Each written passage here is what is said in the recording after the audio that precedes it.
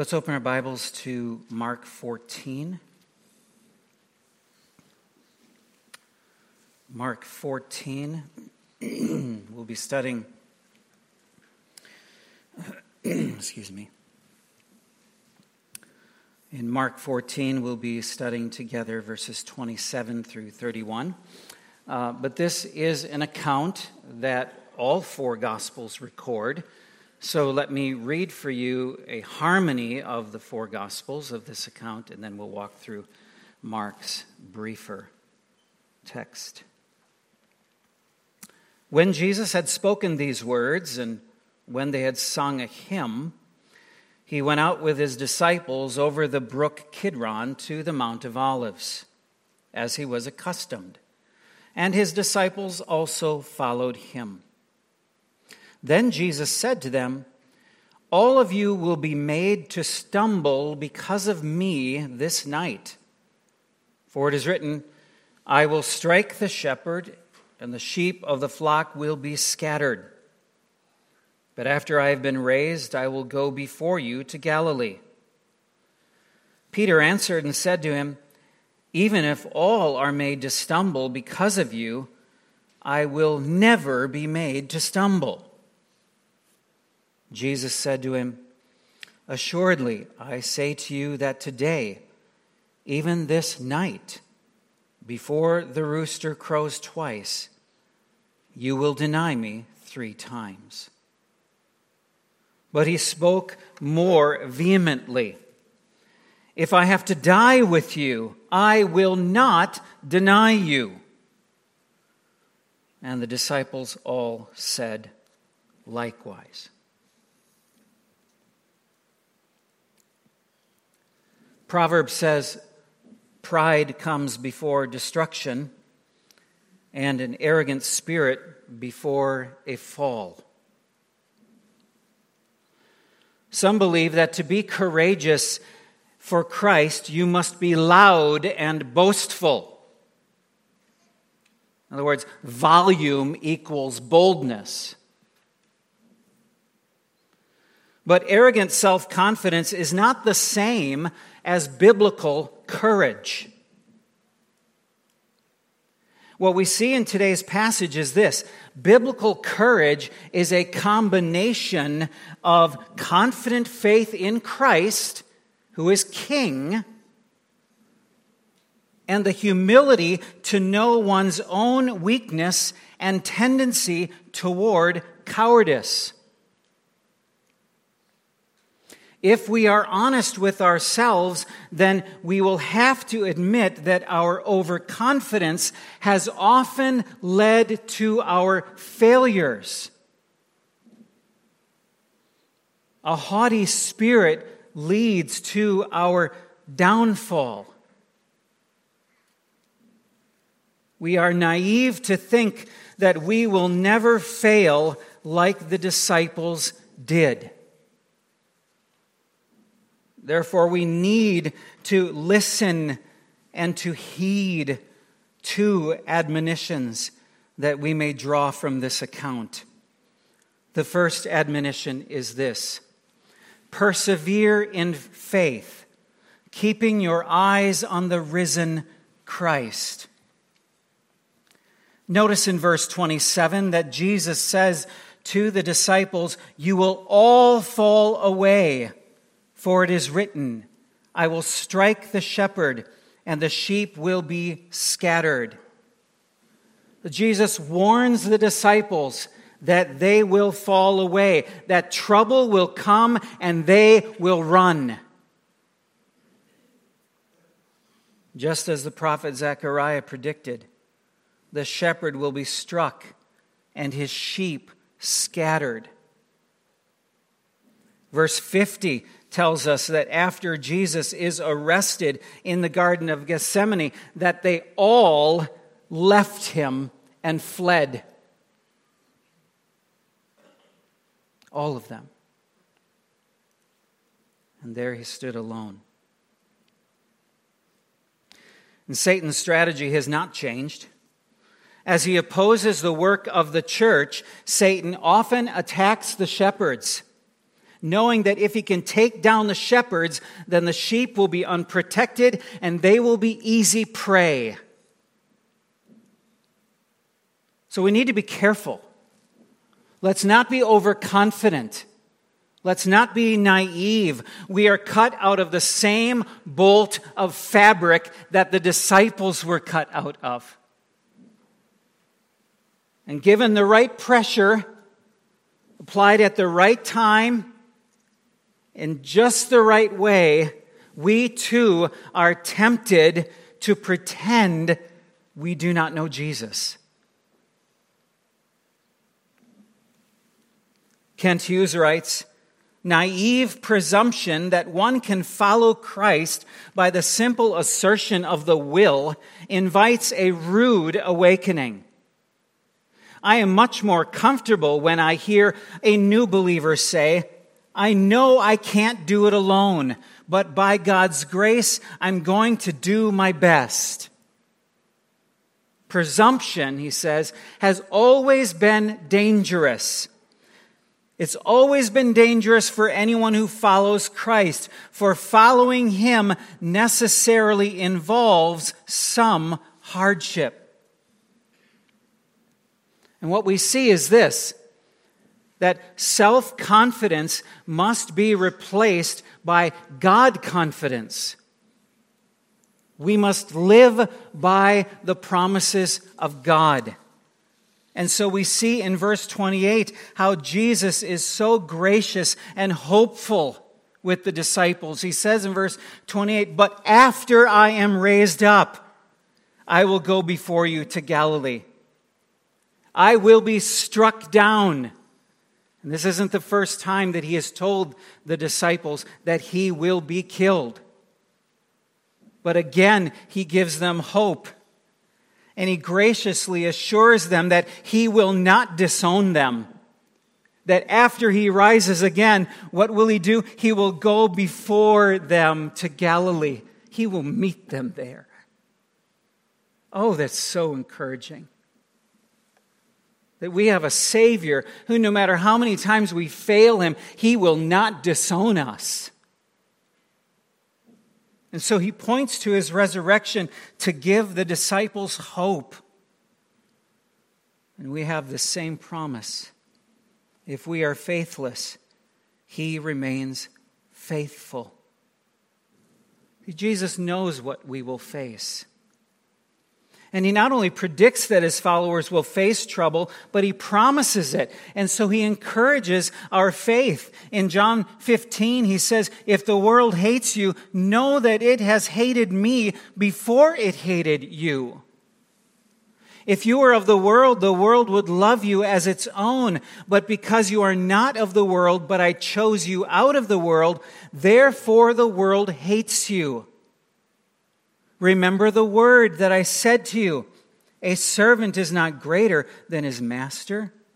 If they persecuted me, they will also persecute you. Who are we to think as a Christian that we will face less suffering, or that we should somehow have the right to a suffering-free life, when the opposite is what Jesus not only predicts, but promises? How can we be strengthened to persevere in faith? Well, the author of Hebrews tells us to turn our eyes upon Jesus. Turn there with me to Hebrews chapter 11. The writer exhorts us to fix our eyes upon the Lord Jesus, and by doing so, we will have the strength to endure. Hebrews 12, verse 1. Therefore, in other words, in light of the numerous examples that we have in the Scriptures of men and women who lived by biblical faith, simple trust in God and His Word, and they acted upon it in obedience. Because of that, since we are surrounded by so great a cloud of witnesses, let us also lay aside every weight and sin which clings so closely, and let us run with endurance the race that is set before us, looking to Jesus, the founder and perfecter of our faith, who for the joy that was set before him endured the cross, despising the shame, and is seated at the right hand of the throne of God. Now, the writer has just described some of the suffering that biblical believers throughout history have had to endure. You just see a few of them mentioned. Verse 32, what more shall I say? In other words, how many more names shall I add to this list? For time will fail me to tell of Gideon, Barak, Samson, Jephthah, of David, and Samuel and the prophets, who through faith conquered kingdoms, enforced justice, obtained promises, stopped the mouths of lions, quenched the power of fire, escaped the edge of the sword, were made strong out of weakness, became mighty in war, put foreign armies to flight. Women received back their dead by resurrection. Some were tortured, refusing to accept release so that they might rise again to a better life. Others suffered mocking and flogging and even chains and imprisonment. They were stoned. They were sawn in two. They were killed with the sword. They went about in skins of sheep and goats, destitute, afflicted, mistreated, of whom the world was not worthy. The world was not worthy of these faithful servants.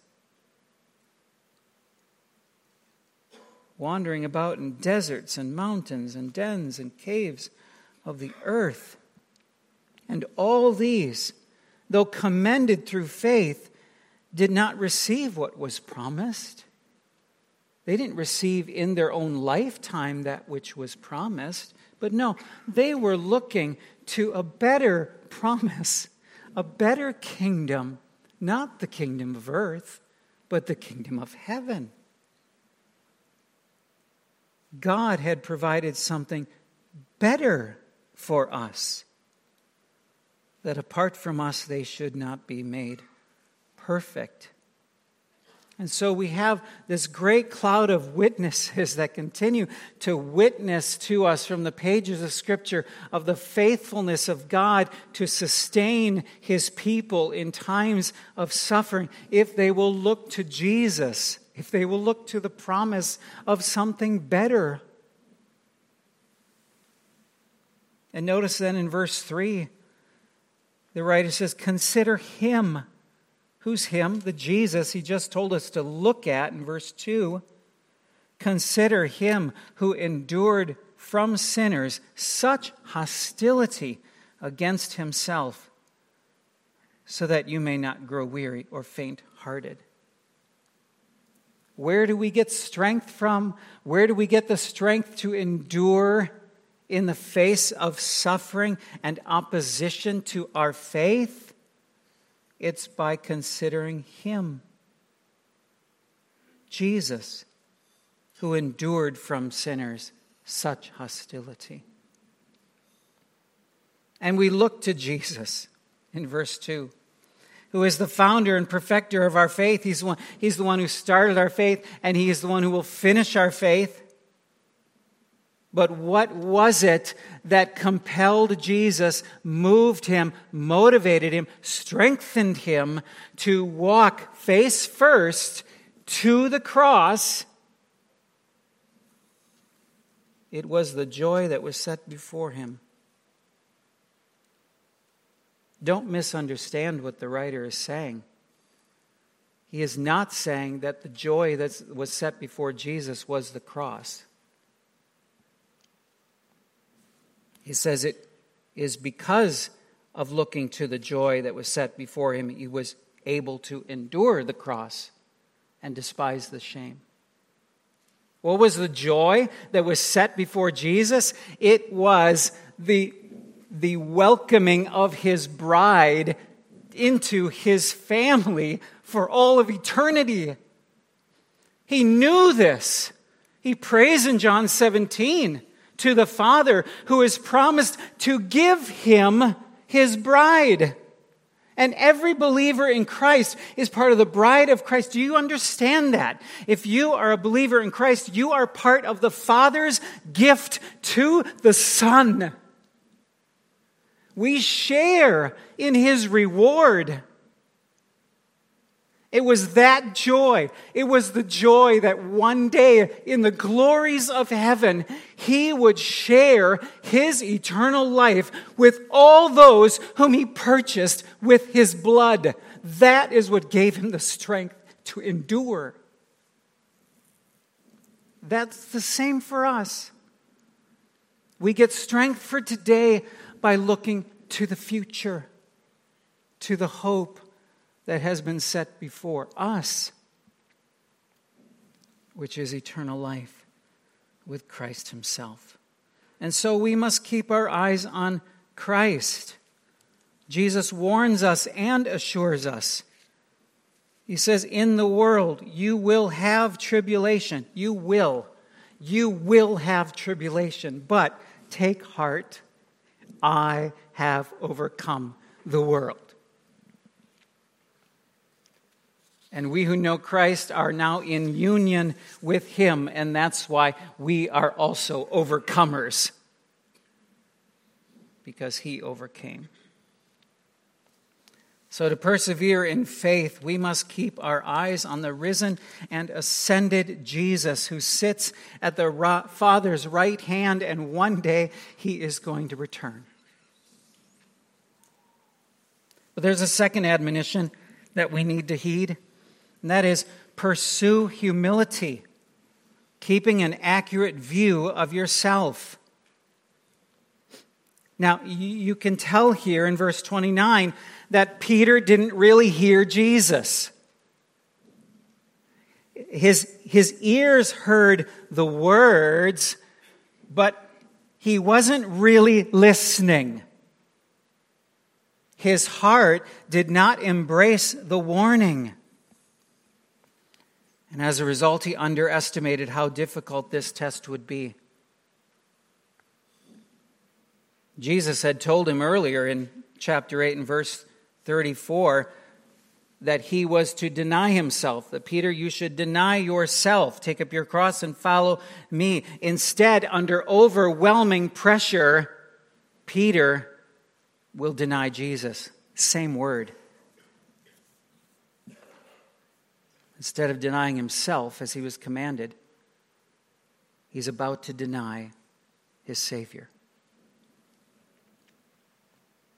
Friday morning, only hours after the Last Supper and only hours before the crucifixion, they will deny Jesus. Peter will deny him 3 times, and all of them will fall away. They will abandon Jesus. But Peter doesn't think this is possible. And so Peter says, never will I deny you. But Jesus responds with, soon you will deny me. This very night you will deny me. Before the rooster crows twice, you will deny me 3 times. Herschel Hobbs adds some humor when he writes, Peter did not want to be put in the class of the chicken-hearted, yet how little he knew himself. In fact, a chicken will remind him of his chicken-heartedness. And isn't that often the way it is with us? We can pretend to be so bold and so strong and so confident, but in the face of extreme pressure, placed at just the right points, at just the right time, how often we cave in.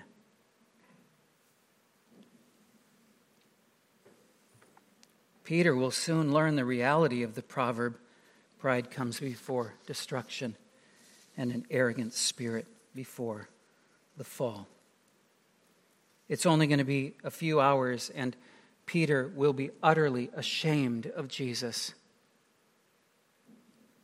3 times he will deny that he is a follower and that he even knows this man.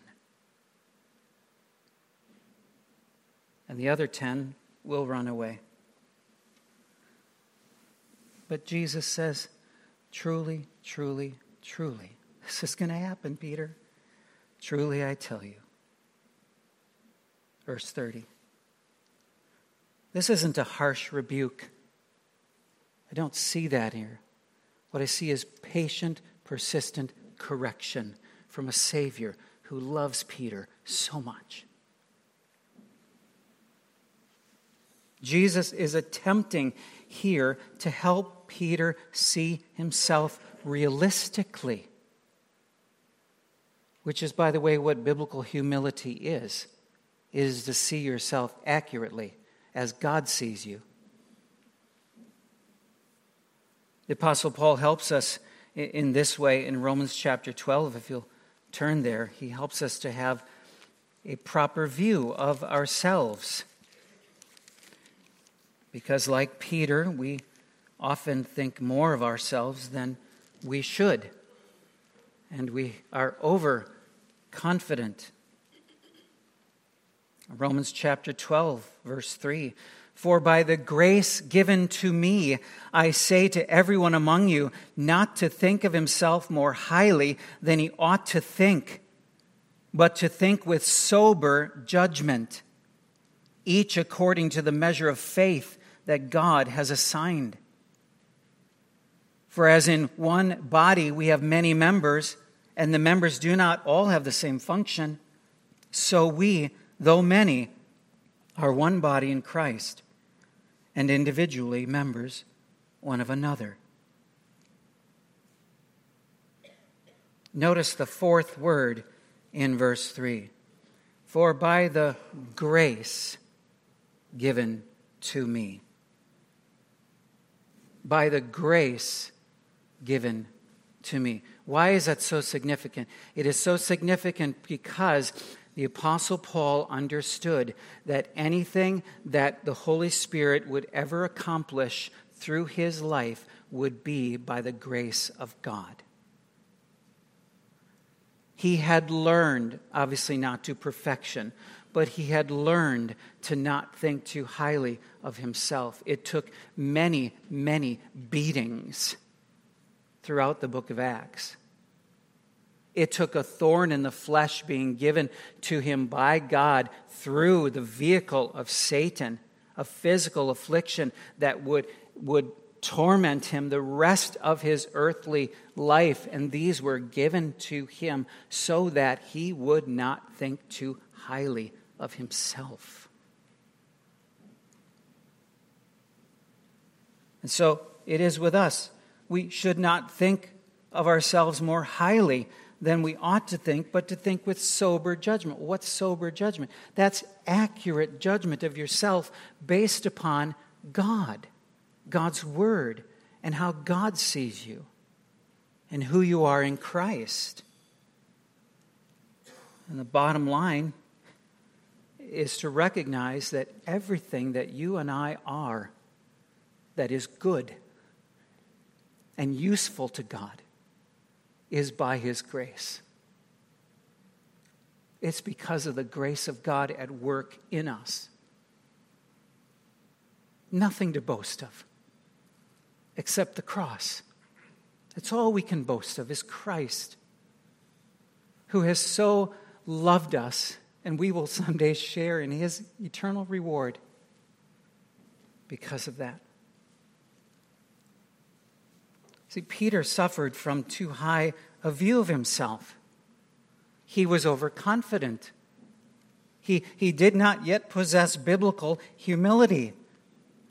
He didn't see himself accurately from God's point of view. And too often we are like Peter and the other 10 disciples, are we not? In our pride, we have too high a view of ourselves. We boldly say we will always stand up for God in every situation, and then we have an opportunity at work. or at a family reunion or in the neighborhood. And we just let it slip by. God opens a door and we don't walk through it. How often? I know how often that's happened to me. I actually don't know because I've lost count of how many times. But God is so exceedingly patient.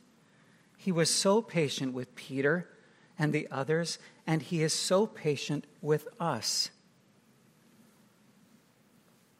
Jesus prayed for Peter, it says in the Gospel of Luke. And he prays for us, I believe, in a similar way. He says, Simon, Simon, behold, Satan demanded to have you, that he might sift you like wheat. But I have prayed for you, that your faith may not fail.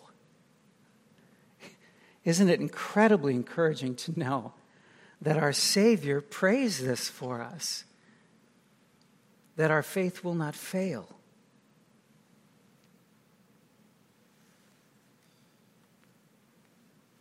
He says, if I must die with you, verse 31, I will not deny you.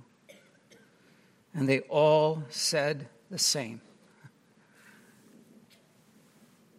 If we're honest, then we know the cowardice that dwells in each of our hearts. And like the disciples, we are sometimes ashamed to be known as a follower of Christ.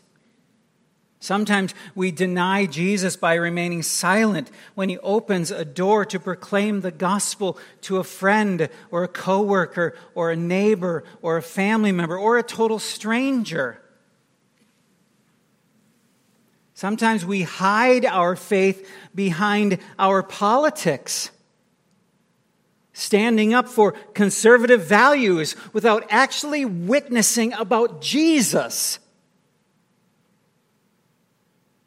And so people don't even see Jesus.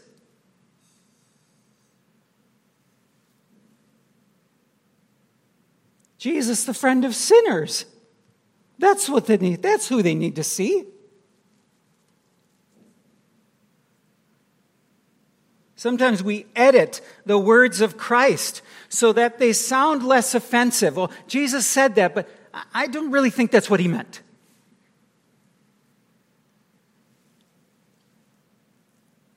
And we do that really to be more accepted by others, don't we?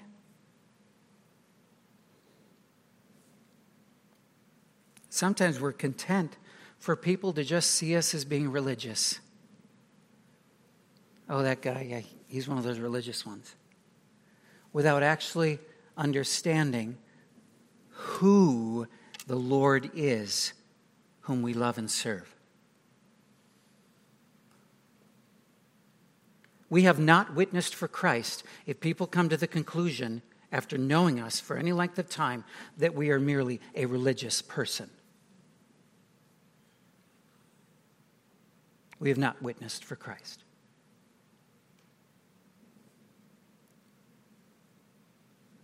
Are we willing in this day and age to be labeled a fanatical follower of the Lord Jesus Christ, as the disciples in the book of Acts were known?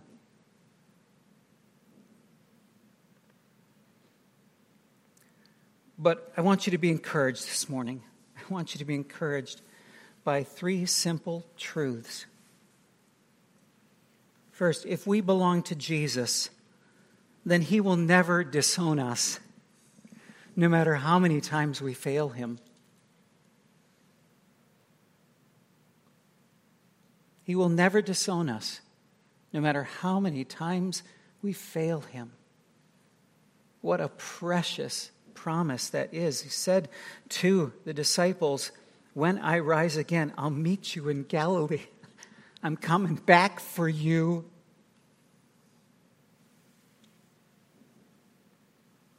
Secondly, if we belong to Jesus, then he has given us his Holy Spirit.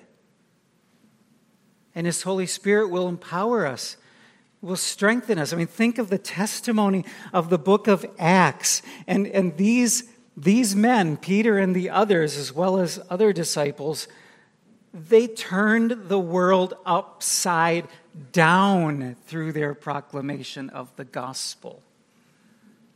Well, they didn't do that. The Holy Spirit did that. It was the Spirit's doing, not theirs. So be encouraged that if you belong to Jesus, then He has given you His Holy Spirit of power and strength, not a spirit of fear. And thirdly, if we belong to Jesus, then He is praying for us. Wow. He's praying for us. And listen to Jesus praying in John 17, because we are included in this prayer. He's praying for His current disciples at the time, and also for all who would believe through the testimony of the gospel. Jesus says to the Father, I am praying for them. I'm not praying for the world, but for those whom you have given me, for they are yours. See, they belong to you, Father, but you are giving them to me. All mine are yours, and yours are mine, and I am glorified in them. And I am no longer in the world, but they are in the world, and I am coming to you. Holy Father, keep them in your name, which you have given me. Keep them in your name, Jesus prays. Jesus knows our every weakness.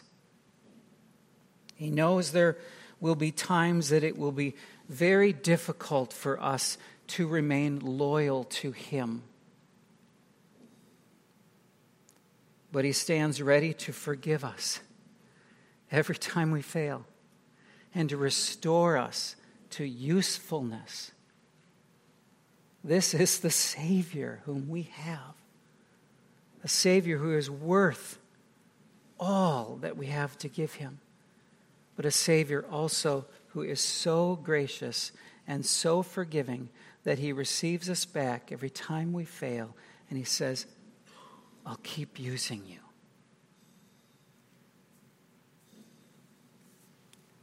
Think of those disciples. Did Jesus give up on them? Did Jesus say, you failed me once. I'll go find someone else who's more worthy? No.